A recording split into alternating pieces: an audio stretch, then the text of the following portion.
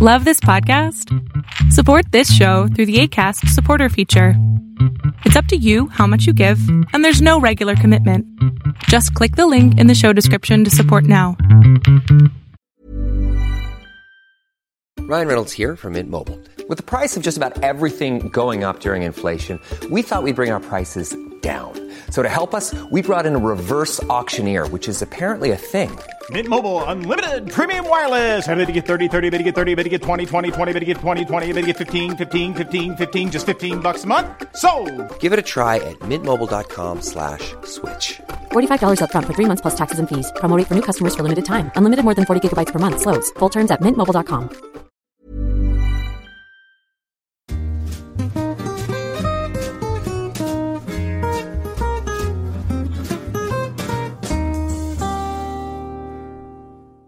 Hey friends, my name is Andre, and this is the Tennis and Bagels podcast, a podcast about essentially anything tennis from recreational to pro.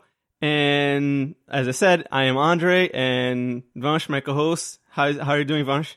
Hey Andre, nice to be back here on this Thursday afternoon.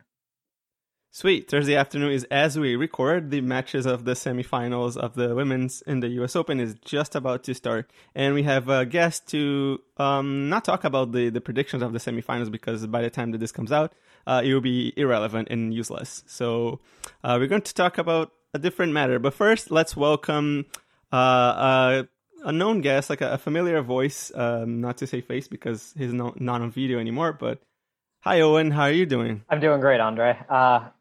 How are you as well, Vanch? It's great to be back. I appreciate it, and I'm excited to talk about what's been a crazy and pretty exciting U.S. Open. Yeah, it's definitely been crazy, and this is probably the craziest point of it that we're going to be talking about. It's how Novak Djokovic was supposed to be the favorite to win, and then he messed up real bad, and he got defaulted. He hit a ball into a linesperson, and in fact, before we get into like the intricacies a little bit and discussing about how does that really affect the US Open men's draw, Vansh, how about you explain to us a bit, like, how did that happen?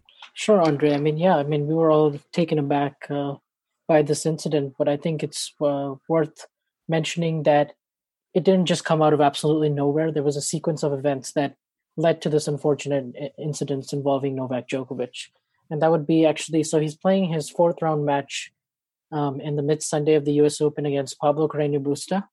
He's cruising through the match on his serve and holding relatively very easy.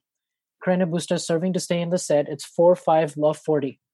So Novak Djokovic has 3 set points to take the first set, and you're thinking he's absolutely going to win this set and the match.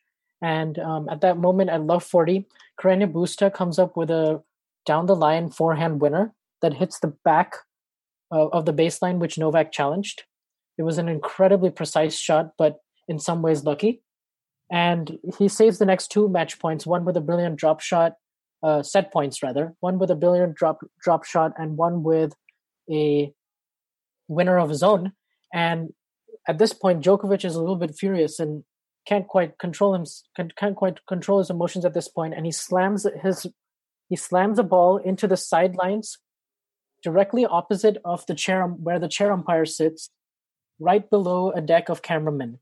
And at this point in the commentary, James Blake says he needs to be careful here because that could have hit a cameraman. And little did we know, hindsight 2020, right? So Carreño Busta holds that service game, and we go to the next game. And at this point, Djokovic actually slips down at 5-all, 30 love. And we see him grimace a little bit, and he's in pain with his left shoulder. And right at that moment, he takes a medical timeout emergency, and Carreño Busta is left there waiting.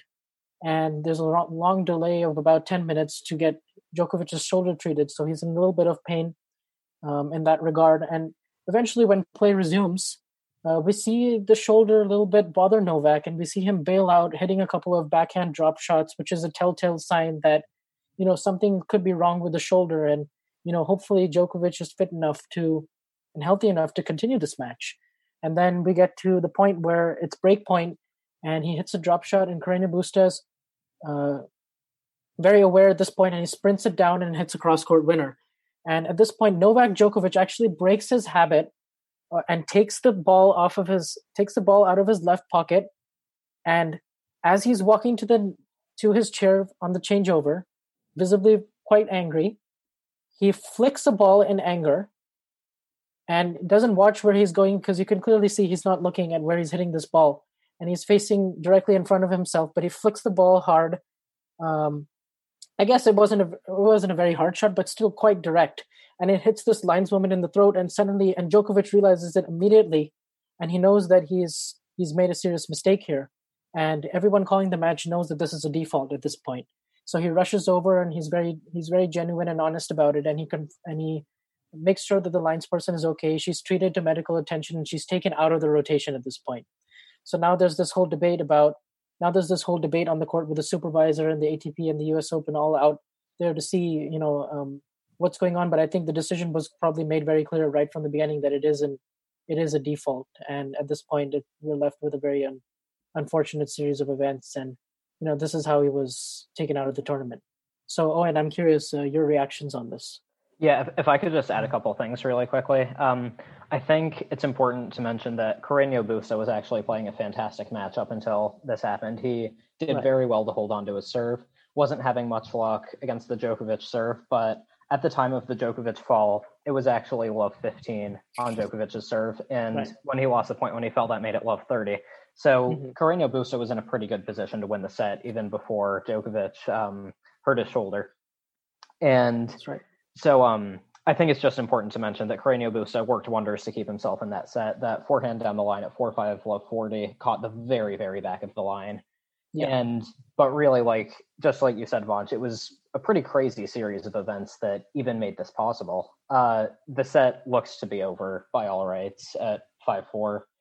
And just the main thing I'm thinking about is what a cost this is for Djokovic, because he was the heavy favorite for this event, and he didn't lose really. He beat himself. I think it was the right call that was made. The only choice the umpire had was to default him or give him a warning. Djokovic was arguing at one point for maybe a game penalty, but I've read that the only options were a default and a warning, and the lineswoman took a pretty direct hit to the throat. And though, like you said, the ball wasn't hit too hard, this is not a club player who's hitting the ball carelessly and lightly. This is Novak Djokovic, a man who serves consistently at 120 miles an hour. So his careless flick is much, much harder than the average person's careless flick. So I think it was probably a pretty painful impact. Thankfully, the lineswoman is okay, we've read. But and I've also read a couple interesting points as well. I don't remember if it was on Facebook or whatever, but it's just you take those balls. They normally don't hurt too much. Like when you get a serve, even if you get a serve, it's not like it's that painful. You see lines people taking those balls all the time, and some people are arguing that she was kind of acting and whatever. But someone raised a really good point at some point. It was saying, well, if you're not looking, if you're not paying attention, and you get this ball shot, no matter how well, if it was too weak, not, but he was close to the net, and the linesperson stands way far back, so he was strong enough that he traveled all the way into essentially her face area, face and neck area. And if you're not really paying attention, you're not ready at all for this. You take a ball to the throat, even if it doesn't hurt you, it can scare you a lot. And I feel like this is one of the reasons why I am pretty convinced, obviously, there's absolutely 0 point that she would be acting out ways to for him to get defaulted as way too over the top and ridiculous, worse than the conspiracy theory that the man has never been to the moon. That's this weird theory. I agree. So but at the same time, it's just it may not have hurt that much, but it was bad enough that she, and all the circumstances I believe led into that moment, and she wasn't acting out. It was really a bad situation to be in, from her perspective. I think anyone who says that she was just acting and she should be given an Oscar or something like that is just clearly blinded by the situation, because it's like you said, it's extremely painful to be hit in the throat and just very startling. I mean, if you're not ready for it and if you're not anticipating it, I mean, it can be such a jolt to your system, and it's just it's an absolute conspiracy theory, and it's one of those that Novak Djokovic fans really like to throw at everyone, and it's unfortunately very it's almost bullying in a way, a lineswoman who I don't think is getting paid that much to work at the US Open. They're not getting paid much at all. I can tell you that. Like I've done some art like umpiring classes, and you have to start off from the beginning, and the beginning is pretty much lines people. Although some of them like stay like lines people for life because they're really good. It's not really a paying job. Like those people most likely, if not like 99% of those, have actual like other jobs, and they just come out to the US Open and maybe come off to like North America, to Canada to be lines people in Montreal and Toronto. Exactly. But they don't get paid at all for that, like for acting like that. It's just kind of like a ridiculous situation. And speaking of you said like bullying, and I appreciate like to Djokovic's credit, even though he missed the press conference afterwards, which he should have been to, it was a bad move from him. He did come out on Instagram and did a, albeit generalized, apology. He did come out on Twitter. I think it was on Twitter or it was on Instagram as well. I don't know. Saying that urging his fans to stop that. That was commendable by him. Yeah, because absolutely. The apology, I also thought, as far as sports apologies go, that was an extremely sincere apology from him. Mm-hmm. And, really one that, I don't think he could have written any better. And that was nice to see from him. Now, several people in the media and the press were quite critical of him, not coming to the press conference. But I can't imagine the situation, that he's just gone, and to come out of that situation and then face the media and have the same question be asked in 15 different ways, essentially. I mean, I think he said enough in his apology letter, but no, definitely on his part, it was definitely a move that we've seen from him before. And it's not one that reflects very well on him, given his position, given that he is the world number one and he has 17 slams and also the president of the ATP Council and starting the PTPA. So I think I think from his part, I perfectly, I'm not in Novak's shoes. I don't know, the kind of criticism and hate that he receives coming from this macho culture, like Peter Bodo was mentioning in Serbia. But so that being said, and the gravity of the situation, I think the best move for him would have been to take 2 or 3 hours and really cool off and make sure that when he does step in, when he does address the media face to face, that he does it in a cool and collected manner and says the sincere and shows the sincereness that he would have shown in this apology letter. It's like if you're trying to break up with your girlfriend, you're going to do it in person, right? You're not going to, maybe send her an email or something. Oh, so it's just to break up someone by email. That would be like, I think that's only less bad than emojis. The red X, maybe. Oh boy.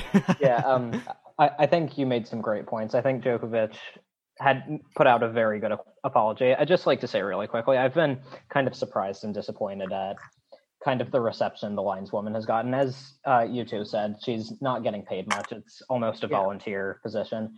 And she did nothing wrong. In addition to the impact being probably painful and shocking, I don't think anyone is capable of processing and carrying out a plan to overreact and get Djokovic defaulted in the 2 seconds it took for her to get hit and then fall down. I mean, it just sounds like a complete conspiracy theory to me. Yeah, and if anything, I mean, they took a really long time. I mean, most of the ex-players know right away that's a default. But the U.S. Open being the U.S. Open, and how much, how big of a personality and star Djokovic is at this U.S. Open when there's none of the big it brings them no advantages. Yeah, they would have tried their absolute 120% to make sure that he can stay in the tournament. I'm sure. Yeah. Something I saw on Twitter, I think Greg Rusetsky said, this will be a tough decision because Djokovic is such a star. And on the one hand, I see where he's coming from. This U.S. Open on the men's side, women's side as well, but already pretty low on star power. Federer and Nadal aren't playing. Stan Wawrinka and Juan Martín Del Potro aren't playing. But if rules are actually rules, then that should not matter at all. Rules need to apply equally to everyone. what Djokovic did, I think, warranted a default, and he was defaulted. So I think, in terms of was the correct decision made, I think that debate can end there. Personally, I don't think. I think some of the best people that some of the best responses I've seen on Twitter, they're not asking whether it's whether it was the decision was the right one or not. I think what you can debate is whether or not there should be something in the rule based on intent. Maybe because we clearly know his intent was not to injure the linesperson. Now his intent. Now the UST obviously released a statement, saying that it's negligent behavior, which we can all agree it was. But as absolutely his intention was not to injure anyone. His intention was just to get his anger out of his system, essentially. And plus, you're angry. You're in a slam where you're the biggest favorite. Like none of your biggest rivals are there. Like the only other person that actually has kind of, well, you'd say Wawrinka and Cilic and Murray. Wawrinka wasn't even there. Cilic wasn't playing his best, lost to Thiem in 4. And Murray, obviously, we know he's just coming from a big surgery. So it's not like he had any big threats. Like you could say like potentially either Medvedev or Thiem, who were both on the other side of the draw. So it was everything was kind of like lining up. It's just understandable he'd be angry. If there is something that would need to change, would be like a revision of how the rules go. But if the rules are what they are right now, and to be perfectly honest, I kind of agree with that, like regardless of intent.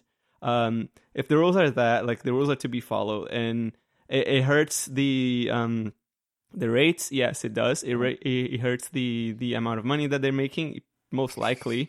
But at the same time, it's the rules. Like you can't just bend them just cause you feel really unfair for the other players.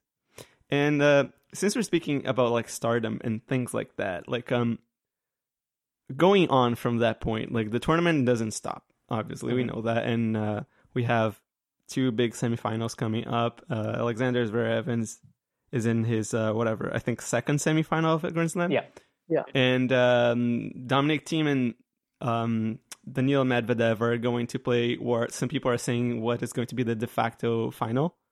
So how is the tournament going on right now for you guys? What do you guys say? How does the Djokovic being out of the tournament affects the draw, and even the fact that he went out this way? How much does that affect the tournament? Really, it really gives a chance for the other people left in the draw to believe that they can win a slam. And yes, Daniil Medvedev and Dominic Thiem in the bottom half of the draw, you would think are one of those guys' eyes lights up and they're suddenly now heavy favorites to hold the trophy. But I do think a guy like Alexander Zverev and Denis Shapovalov, before he lost his quarterfinal match, they were the 2 players that were in Novak Djokovic's half, who you would have thought otherwise would have made a pretty deep run, or would have liked their chances at that point. But it's just such a weird complexion, just knowing that he's defaulted and out of the tournament, and you're just thinking to yourself, it's just, this is the first time really since 2004 Roland Garros where none of the big 3 are even in the quarterfinals. So you have a match like we saw with Alexander Zverev and Borna Coric, where you feel like the stakes are so high for both players that there is nerves, there is tension visibly out there on the court, and you see that they're playing with that fear. And as much as they might say in their press that it doesn't really affect the way they think about their match, it has to be in the back of their mind. At some level, I would say, and we saw that surface with Zverev and Coric, and Zverev showed that he was able to handle the situation a little bit better and played the big points better and came back, and he's in his second straight semifinal, playing Pablo Carreño Busta, who I'm glad got his moment and was able to show it in his quarterfinal match, which we can talk about later if you would like. But essentially, we've got a spectacular semifinal lineup without Stefanos Tsitsipas and Novak Djokovic. But essentially, apart from that, it's all gone according to plan. Yeah, I agree with you, Vanch. I'd like to say first, this Daniil Medvedev Dominic Thiem semifinal is an absolutely mouthwatering matchup. I think I said in our preview podcast before the U.S. Open, I was really hoping to see this matchup because I wanted to see the higher ranked players kind of battle it out at the end of the tournament, and so I think I'm really excited to see how things unfold because, with the exception of Pablo Carreño Busta, this is essentially a next gen battle royale. And how the Novak Djokovic default impacts this is the winner of Medvedev and Thiem is now probably going to win the tournament. I think it's important to note that Zverev has a 5-1 record against Medvedev, and Medvedev Thiem could be an incredibly draining match. So the eventual finalist from that could have a lot of mileage, might be tired, but I'm really excited to watch both matches. And I think kind of the enticing matchup of Medvedev Thiem has sort of helped take some of the focus off the Djokovic withdrawal. It's not as if with the Djokovic default. It's not as if Djokovic being out of the tournament sort of takes all the life out of it. I think that we can sort of look to this Medvedev Thiem matchup as something to really look forward to and something that could be an epic. And so while I think it's really a shame that Djokovic went out as he did, I think there's still a lot of life left in the men's tournament. Yeah, and what's so unique is that, you're absolutely right in that the Thiem Medvedev is just such a cracking encounter because they've never really played in a neutral setting like this, best of 5 sets in a major. We saw 2 one-sided matches from them last year, but where neither guy was really, in their full peak, if you will, at that moment. And now we're seeing 2 guys that are well rested. They're going to be fresh and ready to go on Friday, tomorrow, as we record this, and they're going to, potentially be in a Grand Slam. They're going to be in another Grand Slam final, and they've been here before. They have the experience, and we're really going to see a matchup that we could see for many, many years going forward, but we've never seen in full yet. So I'm absolutely relishing that prospect. Yeah, I guess as for me, like one of the things that I was wondering was in terms of how the shifting of the favorite happens in that situation, like Djokovic's, because he went out in not even in the quarterfinals. That was like his 4th round. Mm-hmm. Yeah, so that's rather early in the tournament, like considering it's Djokovic. So all of a sudden you get a lot of players who are, looking to try to post like their best results in the Slam and probably thinking, well, Djokovic is the major favorite, so if I can get there, at least like get myself a chance, I can try to prove myself, or maybe I can beat him, and just really just trying to think ahead in a sense, like how can I get there in a sense. But now all of a sudden, all of these people are just kind of like, this is my chance. This is where I can probably take it. It's like Shapovalov probably thought about it, even though it was Carreño Busta is no walk in the park. He probably thought about it as like, man, it's not Novak Djokovic anymore. Like, I mean, he was probably preparing for that matchup. Like ever since he saw the draw, he was like, man, I might have to play Djokovic. And then like all of a sudden you get Carreño Busta. He might have destabilized him a little bit. He probably got a little bit too excited and got confused in a sense. Like during the match, it's also a Shapovalov thing to not control his emotions all of that well. He's been doing much better, but he probably got a little bit destabilized in that sense, like of the opportunity. And it's good to see Thiem and Medvedev holding on and not letting really the pressure of being favorites kind of like come to them. Maybe we'll see a little bit more of that in their match, because it's pretty much the one matchup for them that they would be thinking, man, this is the one match that I can probably lose. Like, I mean, it's not unrealistically for them to think, man, I might lose this match, especially for Thiem, who's aside from his weird hiccup in Cincinnati, has been doing just great. And now they'd be like, well, they probably are like thinking, now this is the one match that I have to get through. And then after that, I might get like even Carreño Busta, which is, again, not to disrespect any player, but he is not a favorite really to win this tournament. So, and just because I said that he's going to win it. So yeah, it's just interesting to see like how I wonder if people like maybe team is thinking in a sense, is this my last chance? Like, no Novak Djokovic, no Roger Federer, even though Federer is getting older, but like unbelievably playing well at almost 40 years old. I think he's 40 now. He's 39. I'm pretty 39. sure. But your point still holds. I mean, exactly. Team is 27 years old right now. Yeah, and you're thinking. I mean, Bjorn Borg stopped playing when he was 26, and you're thinking like if he doesn't win this one, and then all of a sudden he won't have a big. You go to the French and Rafa's back. Diminishing. You go to the French, Rafa is the favorite there. You go to Australia, Novak is the favorite there, and Roger will be back, and who knows, maybe ready to make a big run there.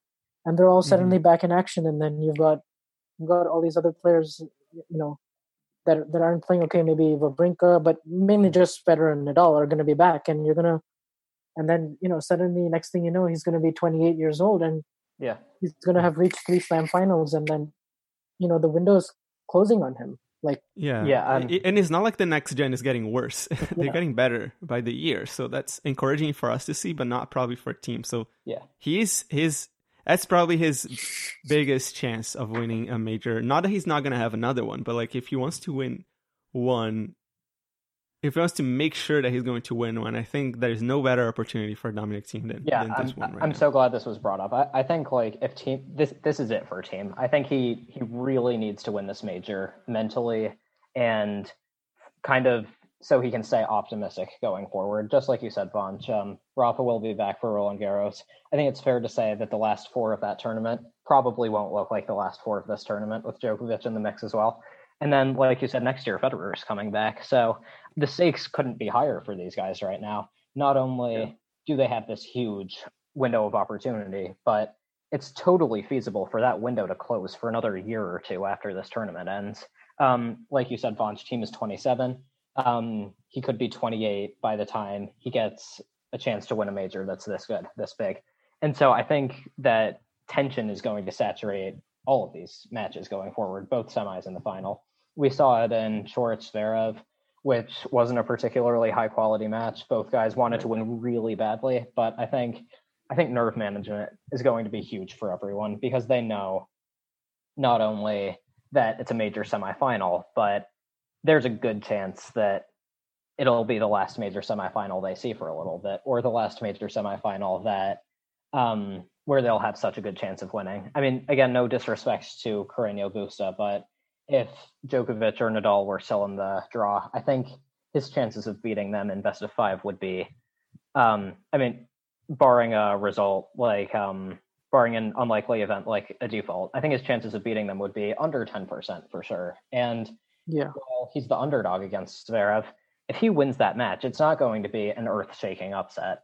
It'll be an upset, but it won't be a shocking one. And so I think, like you guys said, this is the best opportunity all 4 of these players will get for a long time. And so I think it's just going to be a battle of who can quiet their nerves the most and live in the moment. Yeah, I think so. And also, you're right. It won't be an earth-shattering upset. I think if Carreño Busta were somehow able to get over the line against Zverev, given, and he also made the semifinals 3 years ago. Yes, he had mostly qualifiers to deal with in the first week of the Slam there. But the fact that he's now backed that up and made 2 semifinals in his career on a hard court, which, by the way, hard court is Carreño Busta's best surface, despite what Nick Kyrgios might think on Twitter. Nick Kyrgios, yeah. Yeah, and so, and we see that clearly. Like, he's won 4 ATP titles, and 3 of them are on hard court. And he's now had 2 semifinal runs at the US Open. So, and definitely hard court is the best surface from him, and he's had the most success in the US. And I think what really struck me about Shapovalov is that you could just see that while he's making improvements and his game is steadily improving, and he's finding, I think the biggest improvement that I've seen with him is physically. I think for him, being able to play all those long matches that he did, 4 or 5 setters, come back from the death against Fritz in the 3rd round, and make his first Grand Slam quarterfinal, and while playing so much of doubles with Rohan Bopanna as well. So he spent over 18 hours on the court. And he could have won that match against Carreño Busta. Yes, and he wins that 4th set 6-love. And you know what I see and then what happens is I think it got to him when he won that fourth set 6-love. I think he thought he had Carreño Busta. Carreño Busta went and took a medical timeout, got his back rubbed, got his back worked on, and he served first in the 5th set. So he was able to keep holding, and he kept applying the pressure. And next thing you know, Shapovalov plays a really loose game. And that's all it takes to win the set 6-3 in a situation like this. And he's been here before. He's won. He actually had a worse 5-set record going into that match, but it was a strategic move by him to kind of let the 4th set go, and his entire concentration was on the 5th. And I think the more matches like this that Denis will play, like he said, he'll learn to control his nerves on those bigger moments. And it's like you're listening to his press conference, and Denis Shapovalov was like, he came back from the dead in the 4th set, and it looked like he was absolutely done. And that's where I think Shapovalov still has some room to grow, because if you watched 5-set matches, you know that it's not over if the guy is down 2-1 and he wins the 4th set like that. Yeah, I agree. Yeah. And I think something else that might have gone through Shapo's head when he won the 4th set is, I'm in my first major quarterfinal. I'm 6 games away from a major semifinal. Yeah. And like you said, all it takes is one loose service game. The margins are always small, but they become minuscule in a 5th set. And when you're playing someone who's experienced like Carreño Busta, you just cannot afford to throw in a loose service game like that. And I think this loss will be devastating to Shapovalov. I think his chances of beating Zverev weren't massive, but I think they were there, absolutely. And yeah, absolutely. I think he has the explosive. He has the explosiveness. He's won 2 matches against Zverev. Yeah. I feel like if anything, his chances of beating Zverev would be a little higher than Carreño Busta. Absolutely. Just because of a matchup. It's the matchup thing, right? And so I think this is a devastating loss for Shapo, but I do think he will learn from it. I think the lesson is evident, and this almost obviously won't be his last major quarterfinal. Yeah. So I think he'll go into his next one better equipped. Yeah, and to be fair, I think even though it's devastating now because he got pretty close to do it, I think time will just tell him that, hey, it wasn't that bad. Like, it was his first quarterfinal playing against a guy who's basically a veteran in the game, has been in another semifinal in the same tournament, just kind of got through Djokovic, even though he was a default. He was playing fantastic, as you mentioned earlier, against Djokovic. So he was a guy with confidence, with experience, with how do you call this, fitness. He had everything. So if Shapo looks back to this match, he should not be frustrated. Yeah, if someone should be frustrated in this tournament, should be Tsitsipas. But let's move this to another to another episode. I think Carreño Busta deserves a lot of credit because especially the 2 tie breaks that he played, I thought were phenomenal. He executed perfectly. He found the right balance. He went for offensive shots, and he served aces in those tie breaks. And some of the passing shots that he was able to hit and kind of counterattack Shapovalov's relentless aggression was very impressive, and he was very, very solid, and didn't hit a lot of winners but didn't make a lot of errors. And at the end of the day, it's a game of inches and who can sustain their level for the longest time in a best of 5 set match. But absolutely, Shapovalov will learn from this. He'll grow. He's taken baby steps throughout his career, and this is one of those steps on the road to hopefully many more second weeks and in majors. So there was something that keeps coming up, and I just want to maybe waste some 5 minutes on that one. It's a asterisks. Let's talk about this for 2 minutes. I'm rolling my eyes already. I know it because Vansh refused to do a full podcast on this, which I wish I'm thankful for because it would be the worst. So, what do you guys think? People are just saying oh yeah, if team wins, there's no asterisk. If Carreño Busta wins, there's an asterisk, and this is basically what bothers me. Shouldn't we just put this to death and say Medvedev and team are there? Zverev is playing fantastic in his second straight Slam semifinal. Carreño Busta has been there before. Why are people still talking about asterisks? I think it's so pointless. I think you're right. I think if you look at the last 4 right now, this isn't going to have an asterisk. Carreño Busta and Zverev are going to have to go through each other, and then one of Medvedev or team, who are both top 5 players. Carreño Busta might have to beat Zverev and Medvedev per team. Zverev is, I think, ranked 5th or 6th right now, maybe 7th. But anyway. Seventh in the All world. of these players have been playing very well. And I think to say if team wins, there won't be an asterisk is completely ridiculous because he might face lesser competition or the same competition as someone else. And so I think all these players have played very well and gone through tough opponents to get where they are. And they're going to have to do that again for 2 more matches, 6 sets to get the title. So no asterisk for me. Yeah, and it's absolutely the same for me. I mean, why should there be an asterisk? You got a guy who's been in the semifinals of a major before. They all have. Zverev just reached the semifinals of the Australian Open. He was points away from getting to the final. He's won 3 Masters titles. He's beaten the big 3 in big finals and big matches. Zverev team is the absolute is the exact guy that a big 3 member does not want to face.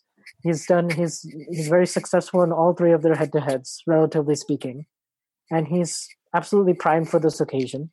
You've got Medvedev, who nearly won the U.S. Open last year, and so I don't see why people need to keep hammering that point, because I just think if it was a random semifinal lineup, you don't just get here in the middle of a pandemic by a fluke.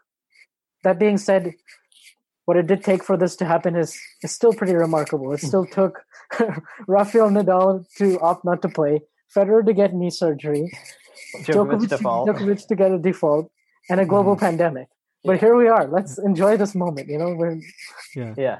Something I want to make note of really quickly is people talk about the changing of the guard, the passing of the torch, and based on those things you said there, Vanj, I think the torch has not been passed. It has been dropped temporarily because we know the big 3 will be back. But I think we can put that aside, enjoy what's going on right now, hopefully see some great tennis in these semifinals and eventual final, and see players really establish themselves.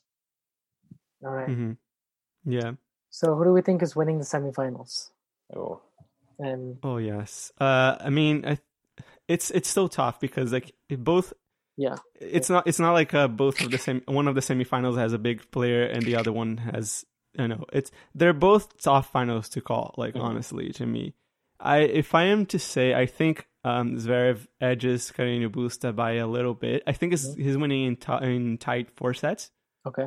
Maybe one of them is going to be a little bit more straightforward, like the one that he played with Borna Coric and Medvedev and team. It's so tough, but I think I'm going to edge team because I feel like if team starts coming to the net and trying to actually be aggressive and finishing off points, I think he has game to push through and break through Zverev's defenses. Or Medvedev's, yeah. Yeah. So I'm saying Zverev team final. I think I agree with you on the Zverev Carreño Busta match. I think Zverev's game is going to be too much.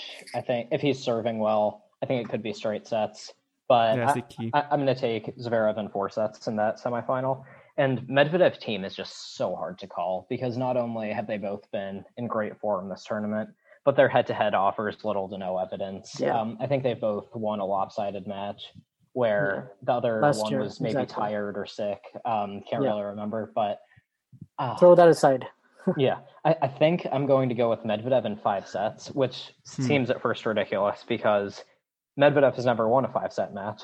But I think it's going to be close because they're both in great form. I think Medvedev is going to make team hit a lot of backhands. And team's backhand can be a beautiful weapon and just a really, really effective one. It's not really a rally shot. And so I think Medvedev is going to make team slice a lot. I think he's going to make him hit more backhands than forehands. And so I think team's forehand is going to need to be hitting the lines if he wants to break through Medvedev's defenses. Both guys, although it must also be said that team is a great defender as well. And so that's part of what makes this such a great matchup. Both guys are also huge servers, but I think based on form, Medvedev edges team 6-4 on the 5th. Yeah, for me, with Zverev, I think the issue is always going to be that second serve. And we'll see how it holds up for the rest of the tournament.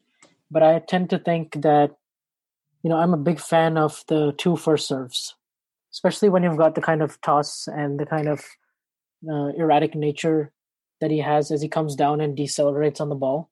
I think he's better off at times going for two big serves and kind of avoiding that to bleed into the rest of his game.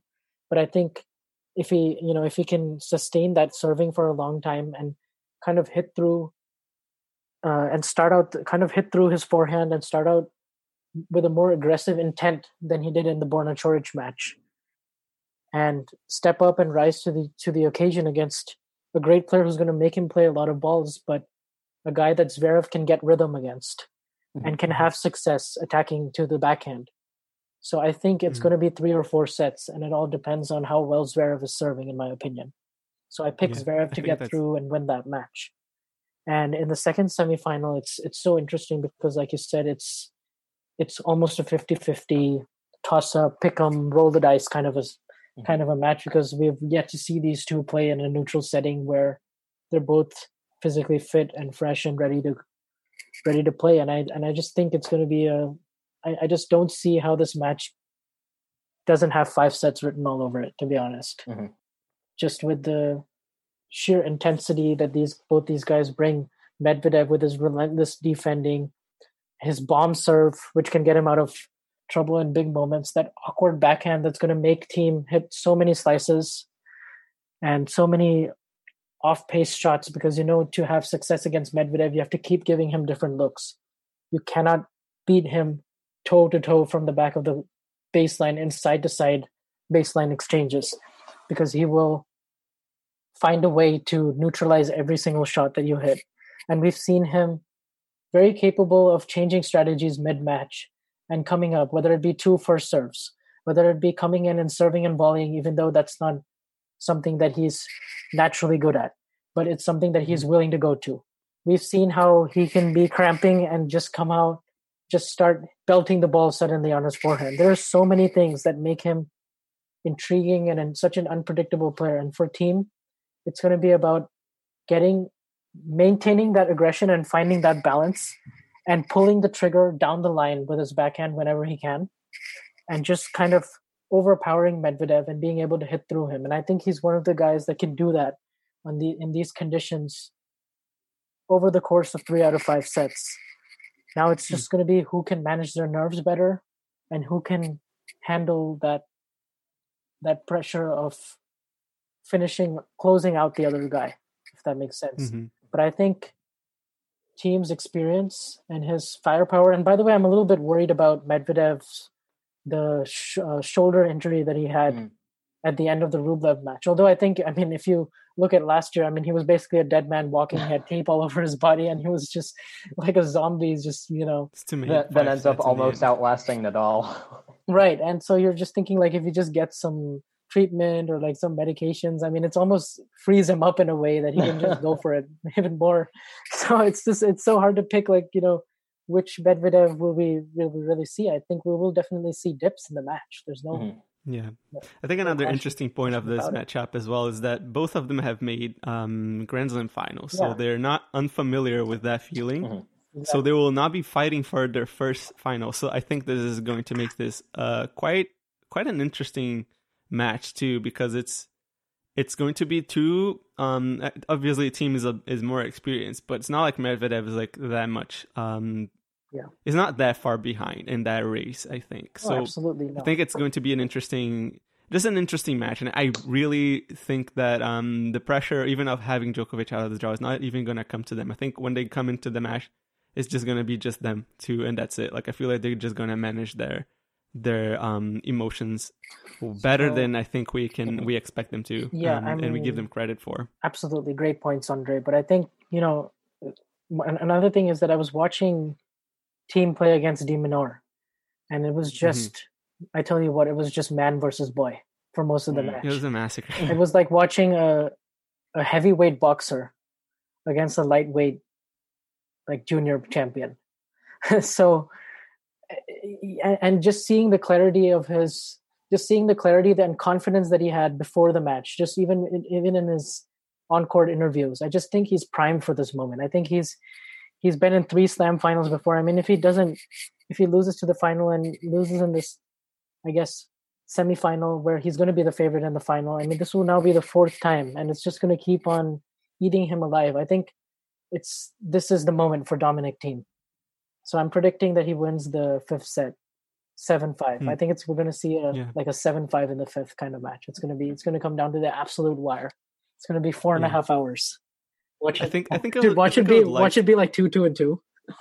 Oh no! I really hope you're not jinxing this. Oh yeah. But as the Tennis and Bagels podcast, we like our tennis, we like our bagels. We gotta. Yeah, it's a bagels. There's gonna be a bagel at least in one of those matches. Just write my words. Yeah. So I mean, that's my pick is 7-5 in the fifth, and I have Dominic Thiem winning the title over Alexander Zverev in a similar kind of match to what we saw in Australia. Yeah, I think that would be a worthy end to the tournament. Sorry? I think that would be a worthy end to the men's tournament. I think that'd be a good final. Semi-final you described sounds great. Not the 2-2-2, but the 7-5 in the fifth. So let's hope for a match like that. Yeah. And I guess the final question that I want to ask, it's a little bit of a funny thing, as I mentioned to you prior to the recording started. I think there's a lot of fandom thing that it kind of comes completely off of the court and just right into the tennis Twitter realm here. Mm-hmm. Novak Djokovic defaulting. Yep. Is it better, worse, or neutral in comparison to 40-15? Oh, so different situations. I don't think you can compare the two. But as in for fans, suppose another guy comes in and be like, "Hey, 40-15," and you'd be like, "Hey, default on the U.S. Open." That was yours. There's the petty debate. They just go back and forth with that. Exactly. I agree with Vanch. I do think it's tough to compare. I think 40-15 might have the advantage because Federer was on the other side of the court and he's also a participant in the GOAT debate. Can't say the same for Carreño Busta, but I prefer not to engage in those kinds of debates myself. So it's tough to say. Yeah, I wish I had an answer for you, but I'll be honest. The one thing that I hope that comes out of it is that this debate just finishes because none of them has a comeback that is worthy. So just kind of we'll let tennis Twitter debate that. Yeah, we're even now, type of thing. I just hope this happens and then the debate ends and that's it. We're done. That would be nice. And then that was the best one because it's not fun to see. At this point, if you're still debating those things, you're just wasting your time. Mm-hmm. Yeah, it's I even watching tennis at this point. Yeah, I think during lockdown I've covered with other people every facet of the GOAT debate at some point, and I feel like I don't know anything more than I did when I started. So nobody does. I feel like I know less. Yeah, me too. Yeah, I know how you feel. Yeah. By the way, the author of this tweet that I've mentioned is Pusher T7. Great account. He posted a poll. Which finished. I think it's not done yet. You can still go and vote it. The poll vote. Yeah. So it's currently 51% to 49%. The winner right now is Roger Federer is 40-15. That's how things are going, and I think it's hilarious. I think if I'm one to say, if this debate goes on, I will just try to see the fun of it every time. Mm-hmm. Honestly, today was the best time to make a Twitter poll. So there was no tennis until basically now. Mm-hmm. Yeah, it's what are we gonna do? We've been having so much tennis. It's like we had no tennis for 4 months, and it was oh, we have so much tennis this past few weeks. How are we gonna do this whole day without any tennis going on? Let's make a funny poll. Yeah.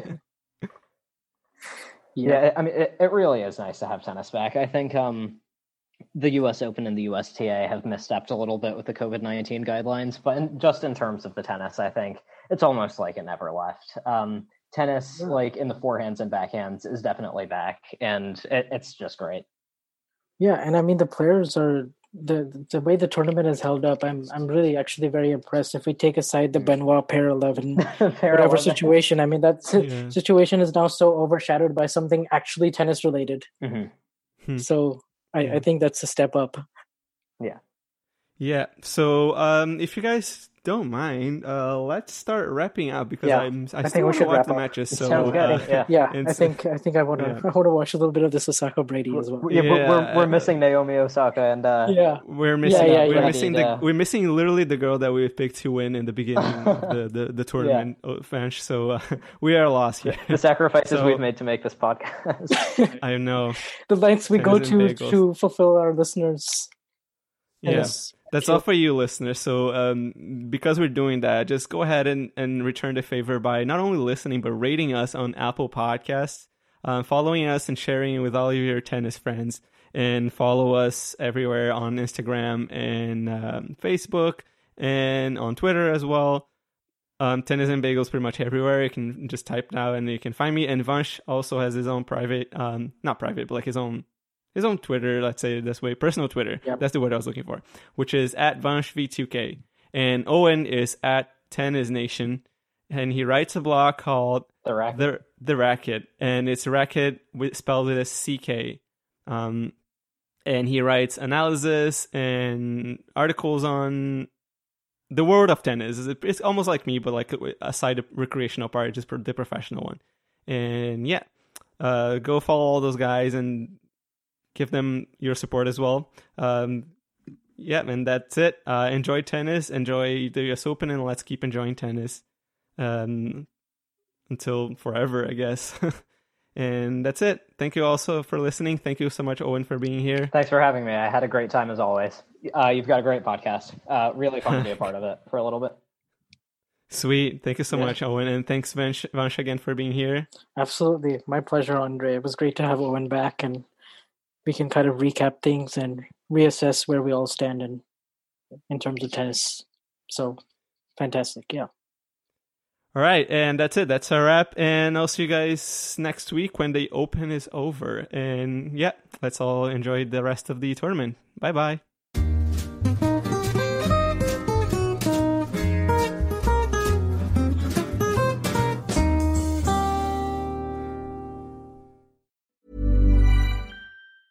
Mom deserves the best, and there's no better place to shop for Mother's Day than Whole Foods Market. They're your destination for unbeatable savings, from premium gifts to show-stopping flowers and irresistible desserts. Start by saving 33% with Prime on all body care and candles. Then get a 15-stem bunch of tulips for just $9.99 each with Prime. Round out Mom's menu with festive rosé, irresistible berry chantilly cake, and more special treats. Come celebrate Mother's Day at Whole Foods Market.